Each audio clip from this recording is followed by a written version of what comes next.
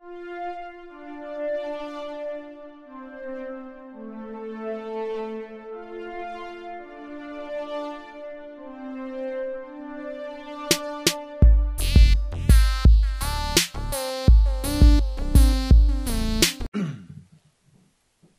everyone, and welcome to an interview episode of the SWW show. I'm Mike. Today I have with me two gentlemen where their Discord images, I feel like it's not what they actually look like in real life. So I'm going to have them introduce themselves. So if you guys can both tell me who you both are, what you work on, maybe where you're from. Well, I am the lead designer on the game, so I just built all of the assets and kind of gave the game its general art direction that it's going in. Yep. Hi, and I'm Chris Herbison. I'm sort of the lead programmer. I've set up the majority of the scripts on the game, as well as helping to integrate with some of the components with Len, as well as our level designer, and some of the audio integration as well. Perfect. So I don't know if I said the game, I want to make sure I get the name right, is Straylight. Is that how you guys are pronouncing it? Yes. That's correct. Perfect. I'm always half concerned. I'm like, this feels like a simple name, which means I'm easily going to mess it up. Naturally. So why don't we start with Len, since I think you said you're the lead designer, if you want to give us the quick elevator pitch for the game? So it's a VR platformer where the basis of the game is to get from the beginning to the end and try not to die on your way through. That's pretty way of putting it. To elaborate on that, we incorporate obstacles in your way. We throw collector cubes in there for the completionists, and it's just a really pretty sci-fi landscape where your only goal is to not die. So I have to ask the obvious, immediate virtual reality question. You're doing a platformer in VR. How is everyone not getting motion sick? Well, that's I'm not sure if that's a trade secret. Chris, am I allowed to tell them? Here, I can take the lead on that as well. You're certainly as much involved in dealing with that as I am, but so a lot of focus early on has been taken to try to minimize the amount of motion sickness and just general uncomfortable feelings that you get from the nature of having a VR platformer, especially one where you kind of move pretty fast in a lot of situations. At least that's the idea, is to kind of get a fluid, quick movement.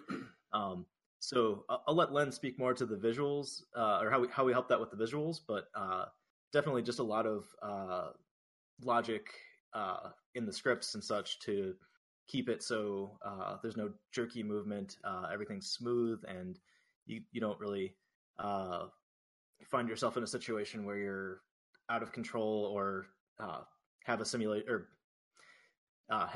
of falling, about to smack into something or something like that. Another thing that we kind of found out, which was pretty interesting, was initially we had sort of our earlier levels had more space you could land on, so like safe areas for difficulty reasons. But we quickly learned that actually increased the nausea that you get because it gives you a more realistic sensation of being in this world and feeling like you're actually falling down. So Len, did you want to speak some more visually? What sort of you've done to kind of get the minimalist, abstract visuals of? Yeah, sure. So what early on we realized that as long as we had a ground to get sick, or we were going to almost fall over while we were playing the game. And so first things first, we removed the ground. And then, we figured out early on that we wanted it to be a platformer. And I was like, this is perfect. I'm going to build all these really cool platforms. And I just had tons and tons of platforms. And as we were playtesting the game, everyone was like, well, that's great, but we hate the platforms, pull them out. I'm like, what are you talking about? It's a platformer. We need platforms. So after realizing that they were right, I pulled everything. We just went to just open air in space. And then a really interesting thing happened with it where instead of feeling like you're flying through the level, which is, it's strange to say it that way because you still feel like you're flying through the level, but at the same time, your brain almost and lets you think that the level is also flying around you. So when you're pulling yourself through the level, there's almost the illusion that you're pulling the level or like past you instead of you pulling yourself through it.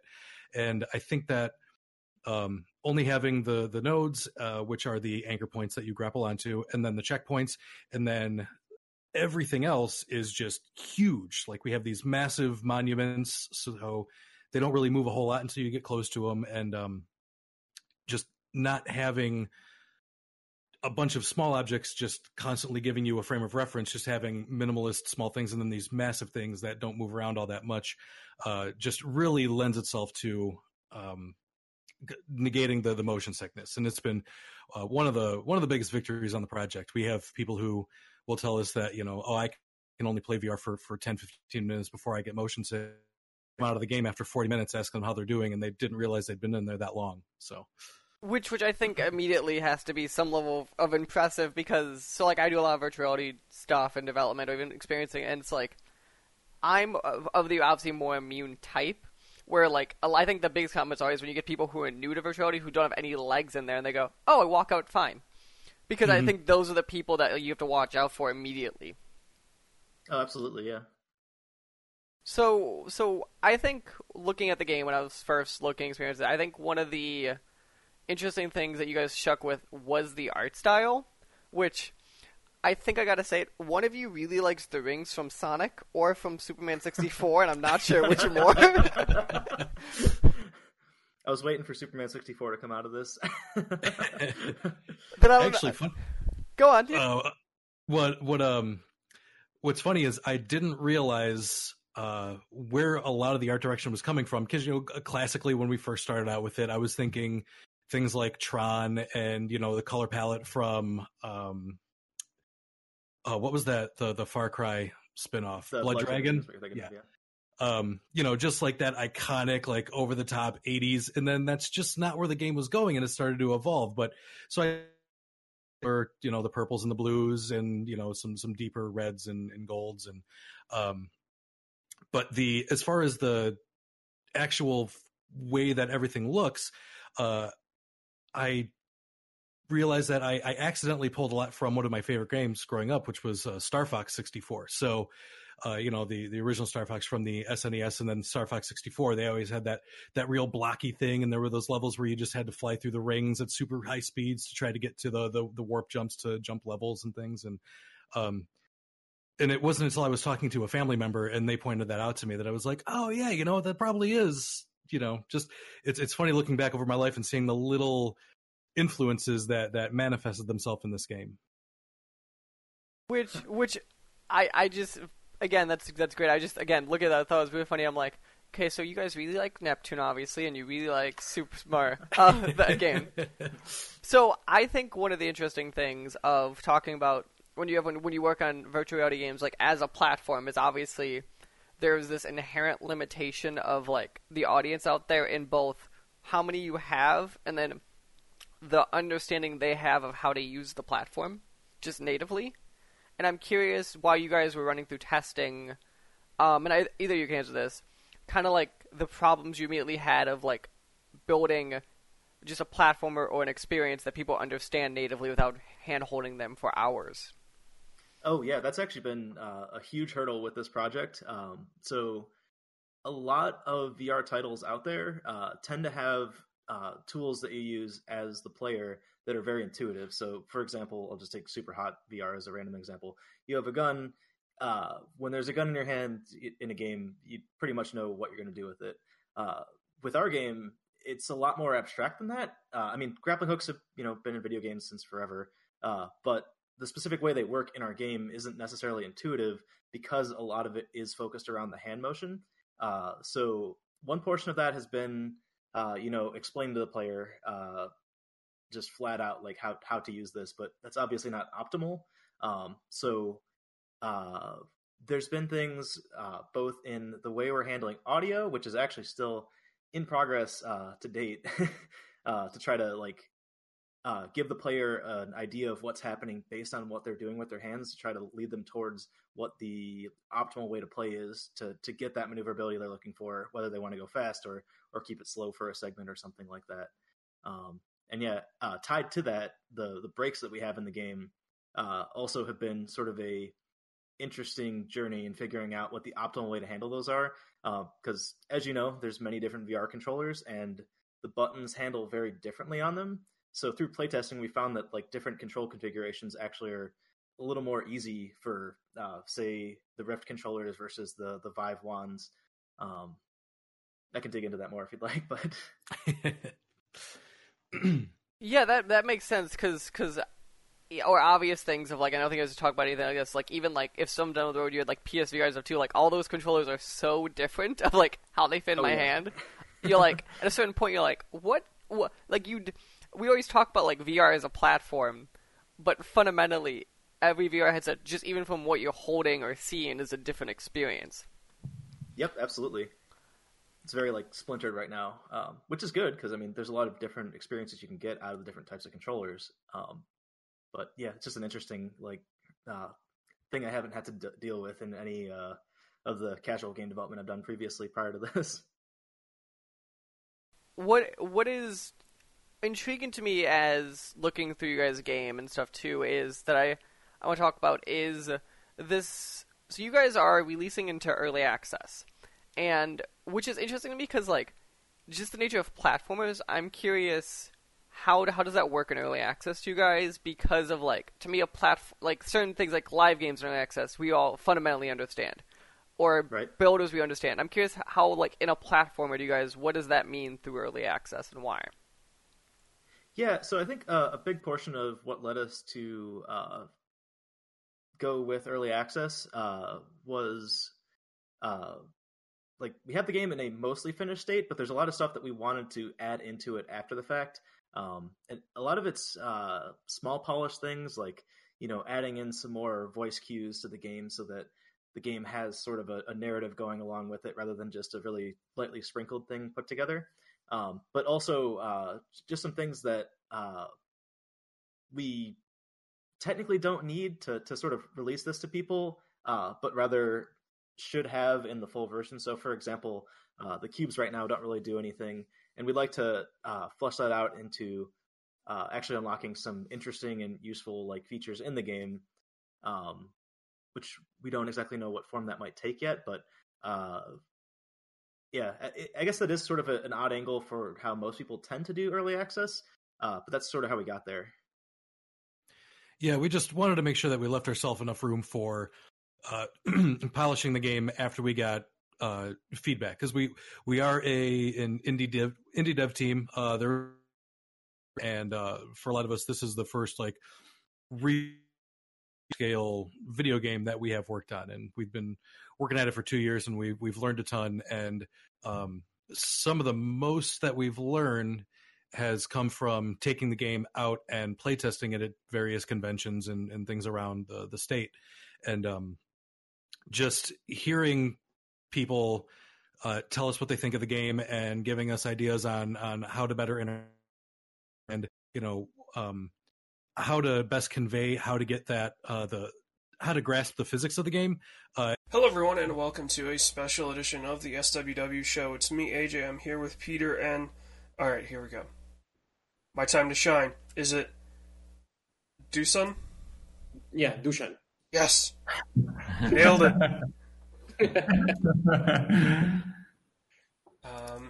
They're the guys behind Ministry of Broadcast, a game out on Steam. A very interesting game in the sense that it takes place in a reality show. But it's not exactly what it seems. I will say, when I read the idea about it, I'm like, actually, that idea could be a whole game, because it reminds me of, I don't know if you ever played it, the, what was it, Professor Genki's stuff in Saints Row. I believe it was Saints Row 3 and 4. They had like a reality TV show that you competed on, and I'm like, that is a really interesting idea for a game. And Yeah, we didn't play that one. yeah, Yeah, I ended up with Saints Row 2, so Yeah. So now here we are with a game where it's a reality show, and it looks really good. It's got the right style. It's I guess in a word pixel art, but it's so much more than that. It's not like true 8-bit where you've only got 8 colors. You guys have many more colors than that. Yeah, but still limited color palette. Yeah.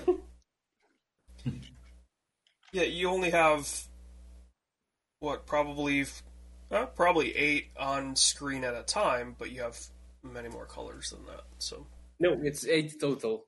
oh, it's 8 total? Yep. Oh wow, then you guys do some And shades. I mean, of course, if Yeah. you don't Shades, the yeah. darker version of blue, but yeah. Yeah, and then yeah. I've always just like, you would think somebody that has a background in TV could tell, like, oh, that's the same color, just a different darkness value. Nope, you got me. Right?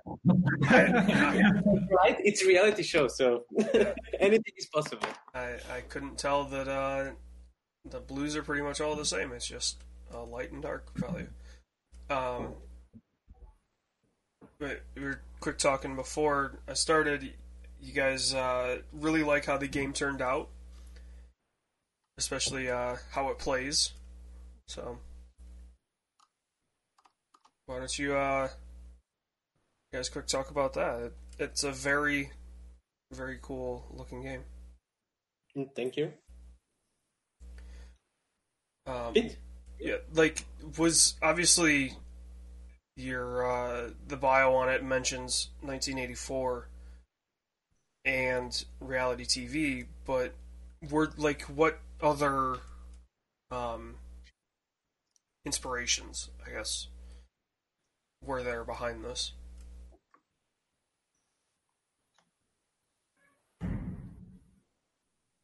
Pete, do you want to, or? yeah, sure. So the story originally was inspired by building of the Berlin Wall. Everybody thinks it's Trump's wall. You are from US? Yeah. Yeah, and you thought it's about Trump? You know,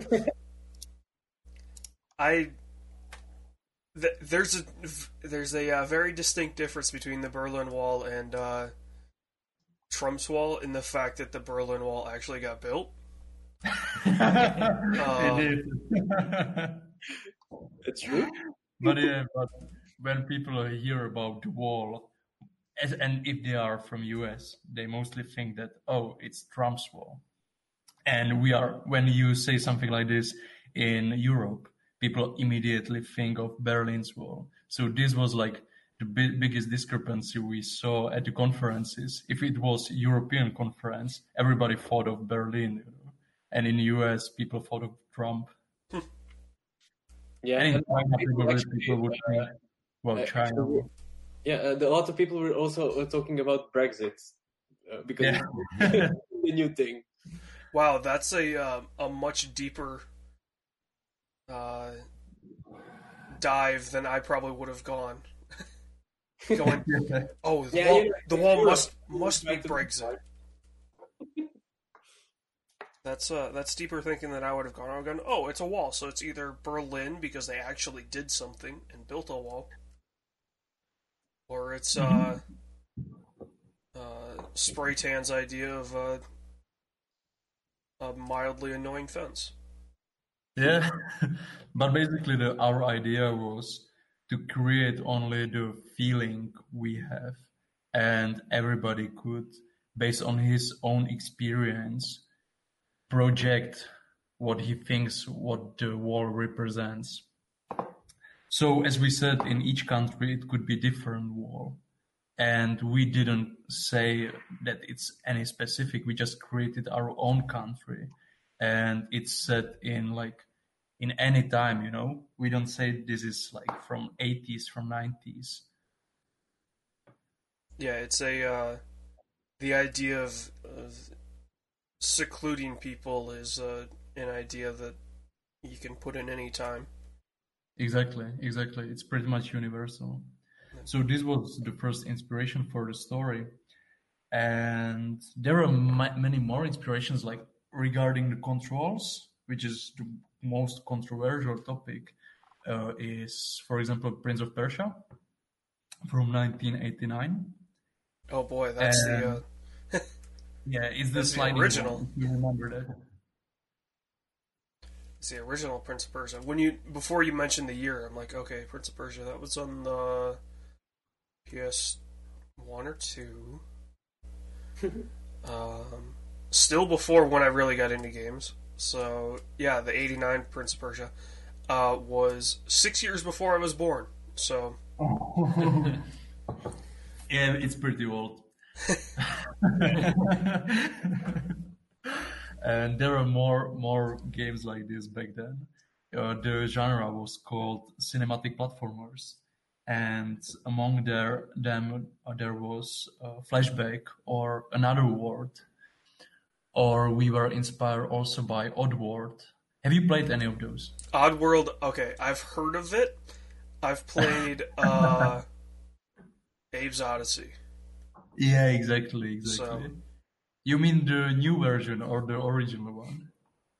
They just yeah. release a remaster. Yeah. What was it, like 5 Fun and years ago? tasty. Yeah. 5, It's 6 fun years and ago. tasty. That one I've played. Yeah. So But basically, the controls are kind of, there is this delay between players' input and the main character's action. And we thought that this kind of reminds you of being the big brother, who controls the protagonist, and you are giving him orders, and there's delay. It takes some time before he takes the action, and the protagonist has his own mind. So yeah, we did that. it's the Rockstar technique of when you do an input, the character takes forever to move. Yeah. From So this is the first time that somebody called it Rockstar. Man, Rockstar what was the technique. first game that they did that in? Was it? It may have been Vice City. Okay. I think Vice City was the first one that, at least that I can remember, where the character didn't immediately move. Mm-hmm. And then obviously it blew up in Red Dead 2. Everybody's like, "Oh, it takes so long to move." I'm like, "Well, that's Yeah, and now imagine the same in platformer, Yeah. Yeah, and in some action sequences. So yeah, this was kind of as I was saying, this was controversial because people are used to having really, really precise, tight controls like Celeste, what Celeste did, Yeah. And this goes like in the opposite direction. And it makes the main character feel as it's really heavy. He cannot do any double jumps or dash in the air or something like this. He's kind of like real person. And from Oddworld, we also were inspired regarding UI, because if you remember Abe's Odyssey or Exodus, they had these scrolling screens fit into the levels. So we were trying to avoid having those out-of-the-place arrows that you can see in the games nowadays. They are just pointing in direction where you should go. We tried to build all those small hints into the levels as they were part of the arenas and a part of the environment. That's that idea is something that actually it's funny. The past 3 or 4 developers that we've talked to have mentioned kind of getting back to that. We're not just gonna give you like, hey, here's exactly what to do. Mm-hmm, mm-hmm, So exactly. it's kind of getting back to that idea of okay, this you still have to do something. You know, you guys didn't make the game so it holds somebody's hand to get them from A to B. It's Exactly. trial and error. It's figuring out, okay, you have to do this and look for this. Yeah, but mostly you can read the level, literally. Like you can see that there is a lever, a switch button that leads somewhere with a wire, and this wire is connected to the box. So if you press this button, push the lever, that the box will drop on you. But people will still be pressing those buttons and be wondering why they died. And we try to push them into getting slower and thinking, what does this mean? And getting more immersed into the environment. Well, and I'm sure that the idea of the controls helps a lot, because slowing it down, like if this was a Celeste or what's the Dead Cells, where you're constantly moving, you're planning your next 5 moves, and you have to hit them like precisely. With this, where it's slower, so you have a chance to look and see, oh, this says that, there's this lever, instead of just like, okay, I need to get from point A to point B as fast as possible.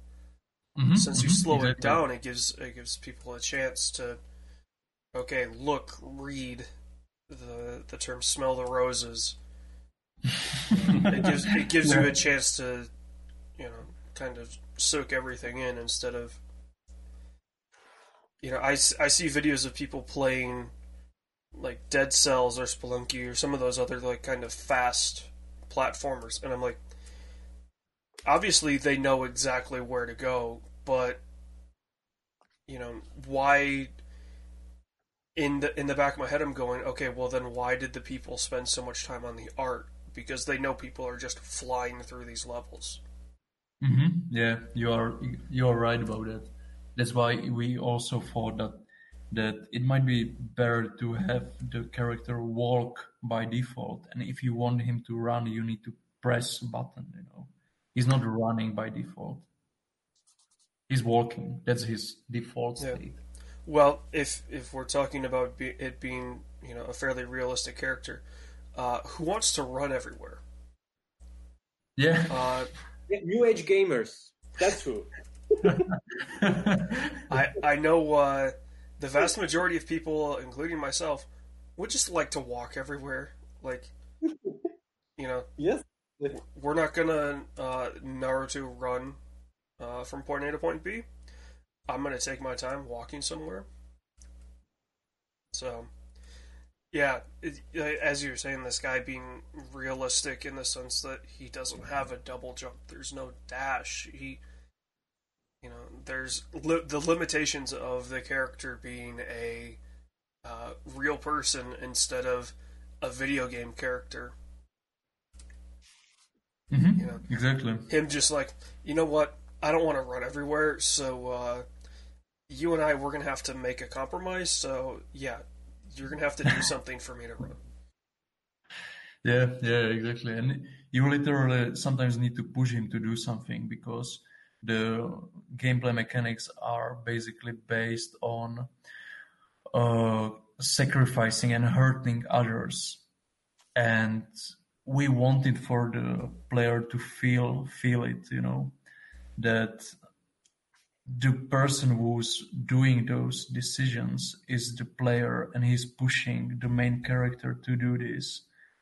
And because nowadays in most of the games you have those Goombas, you just jump on their heads and they vanish, and poof, they are gone. And you don't think, hey, what if Goomba had a family? So we thought, like, what if we had just a limited number of NPCs that would keep reappearing in the game, and they would react on your behavior? Because you have your own agenda. Everybody has their own agenda. All of you want to get to the other side of the wall. You all have your own motivations. but your own personal motivation is more important for you. But how far are you willing to go? That's the next Mario game that we're gonna get. Is it's no longer Mario the main character. It's Goomba, number 5,342, and it's just his daily life.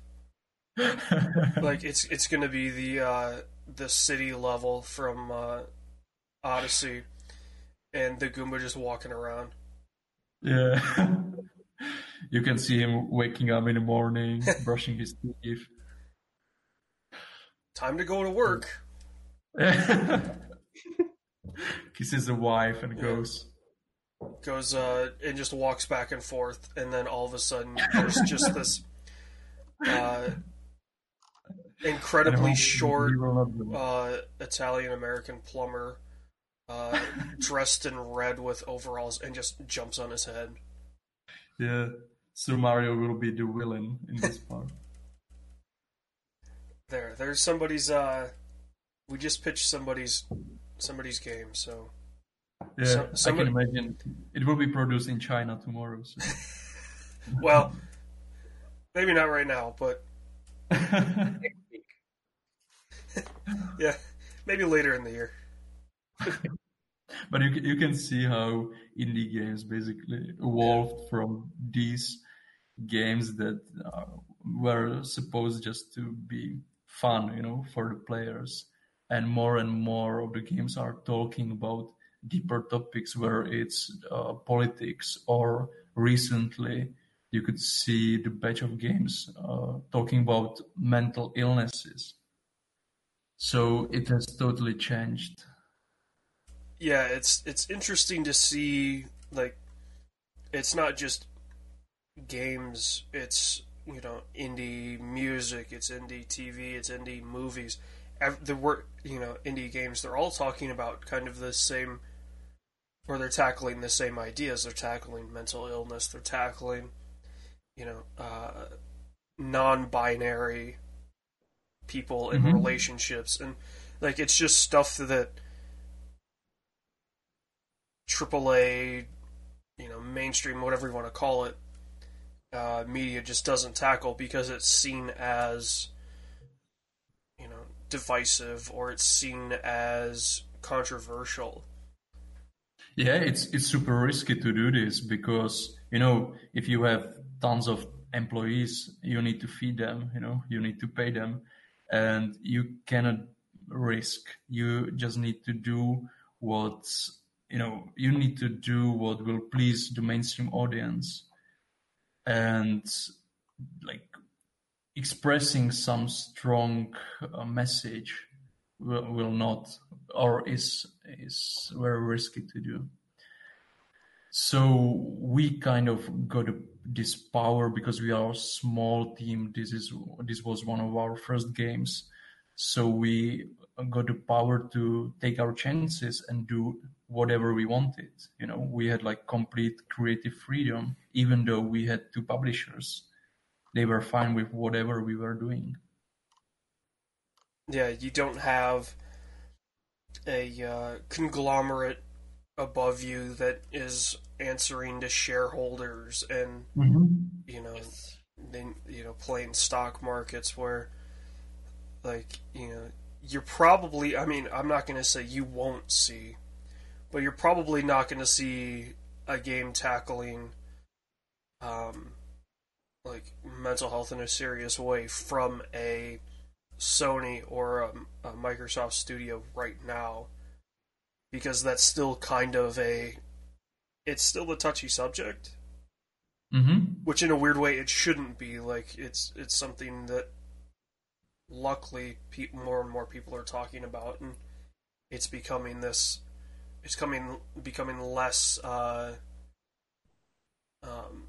kind of taboo to talk about. It's becoming, hey, we need to talk about this because it's a serious issue, especially here in the US, and I'm sure it is all across the world.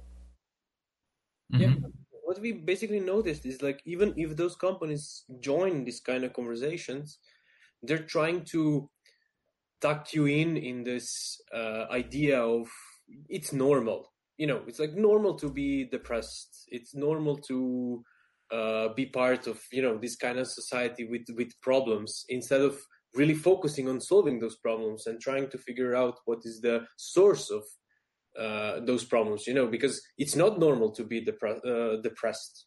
You're depressed because of something, and something is happening to you, whether it's like corporate banality or I don't know, like 9 to 5 hours, which extends to 8 in the evening, or doing 2 jobs. But like all these companies that you said, like, are held by shareholders, and for them this is topic that they can exploit, and still don't talk about the real issues and real problems behind.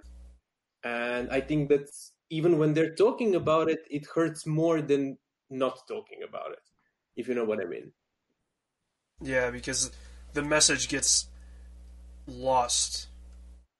Yes. When a major corporation talks about it, like for instance, what was the name of the?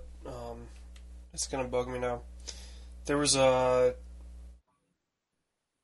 I mean, like, in a weird way, the TV show Mr. Robot. I don't know if you guys have ever seen it. Like, it kind of tackles the multiple personalities and the depression one can face, and it airs on USA, but you could see it, like, it toned down a lot of kind of what made it special in the first season.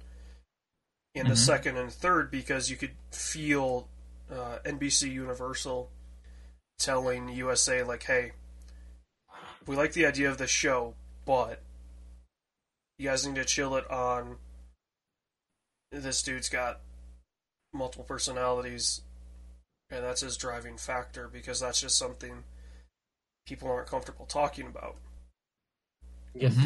And then they get to the 4th season, and it's much more of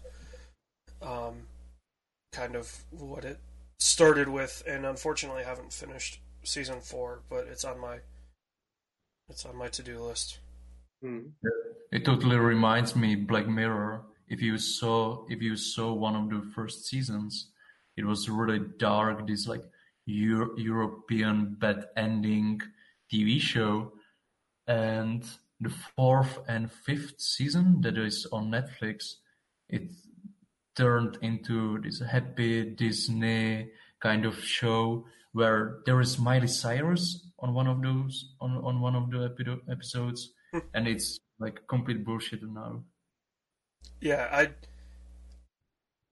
remember I remember Black Mirror. It started as like it wasn't BBC. It was, I think it was BBC. ITV, or was it BBC? And it was a British channel conglomerate. Yeah. And then, like, so obviously they tackled a lot of the news stories that happened. Channel 4 that happened to the UK and to Europe, and then they bring it to the States, and Netflix takes it over, and like you said, it kind of went to this. It went from the, like, hey, we're going to talk about the first episode is incredibly dark and graphic, and then we get to this like weird sci-fi black and white robo-dogs, like anthology episodes. Not hurting anyone. Dynamic. Yeah. But like the last season was like, I couldn't watch it. Like, it was totally different show. Like watching TV, like Disney Channel. Not that I'm watching this, but but after 10 in the evening, like when it's really dark. Yeah. Disney Channel After Dark takes on a whole new meaning. I remember there was this Baywatch nights or something like this, and it felt completely like this. It's still a Baywatch, but during nights. So So they encountered, I remember, some vampires or something. It was terrible. Oh boy.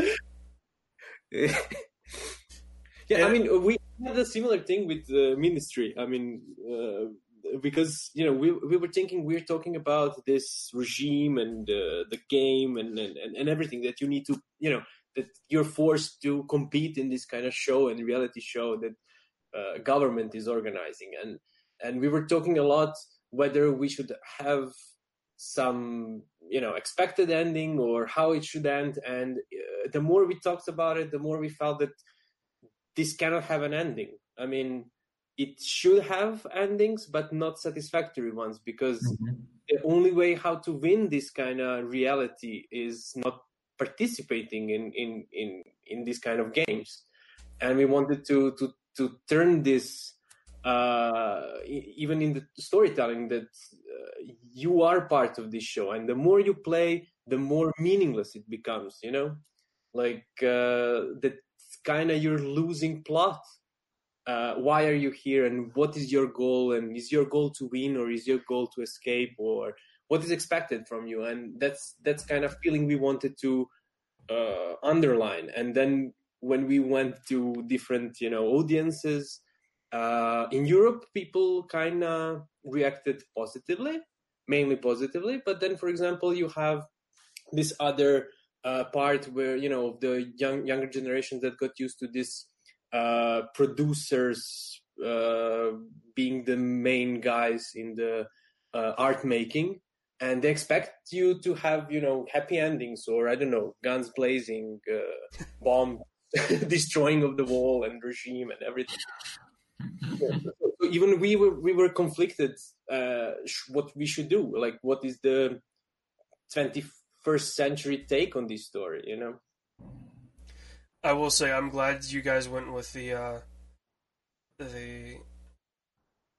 you stuck with the realism, in the sense that if this were to truly happen, there's if there was truly a game show in which you had to escape, like, there's no happy ending.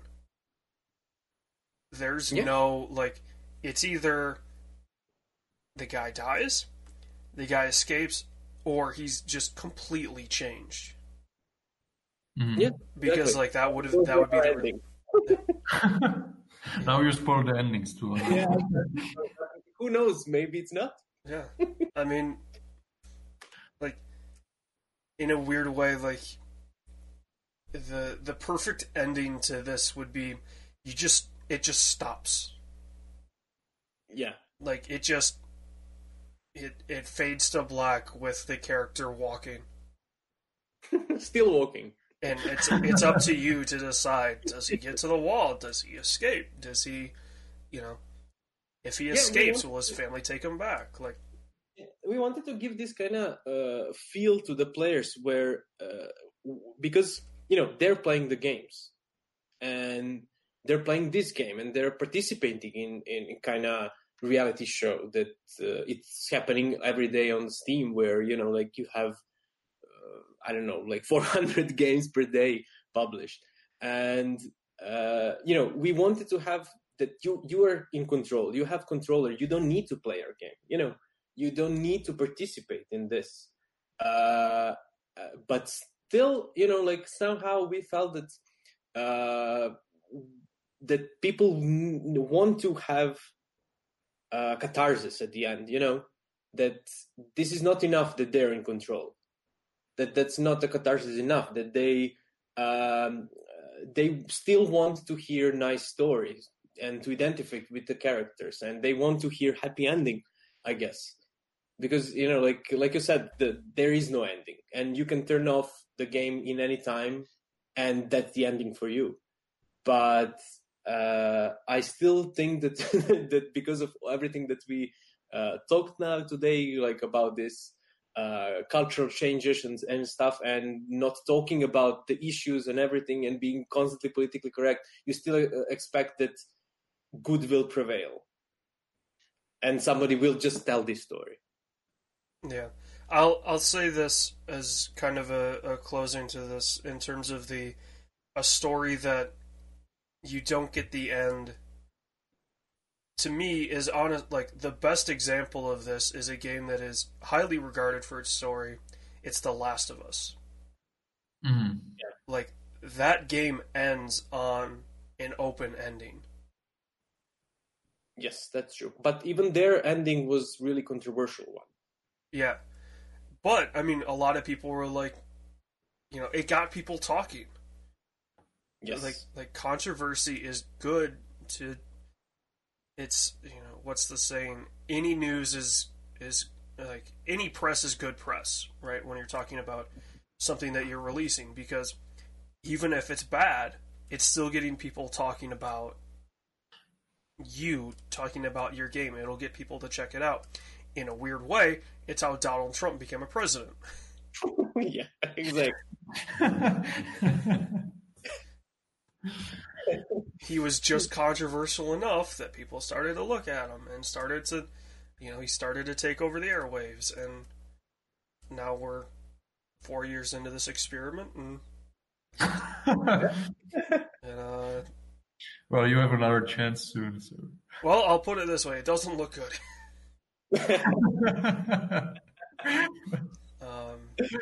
Yeah. If only there is button like press R to restart. Yeah. Try again. Try again. Yeah, can we just hit the fail screen, please, and restart from last checkpoint? And...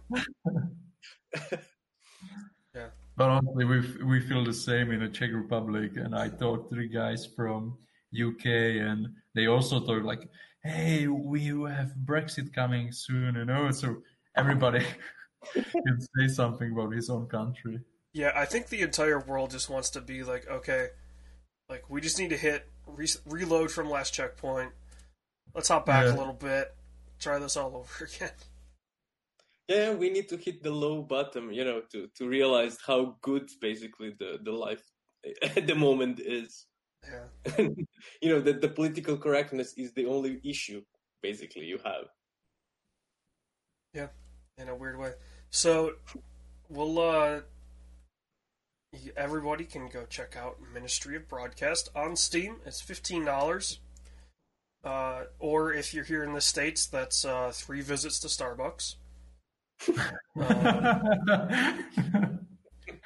That's become my my plea to people listening. Is like, hey, just don't go to Starbucks for like however many times.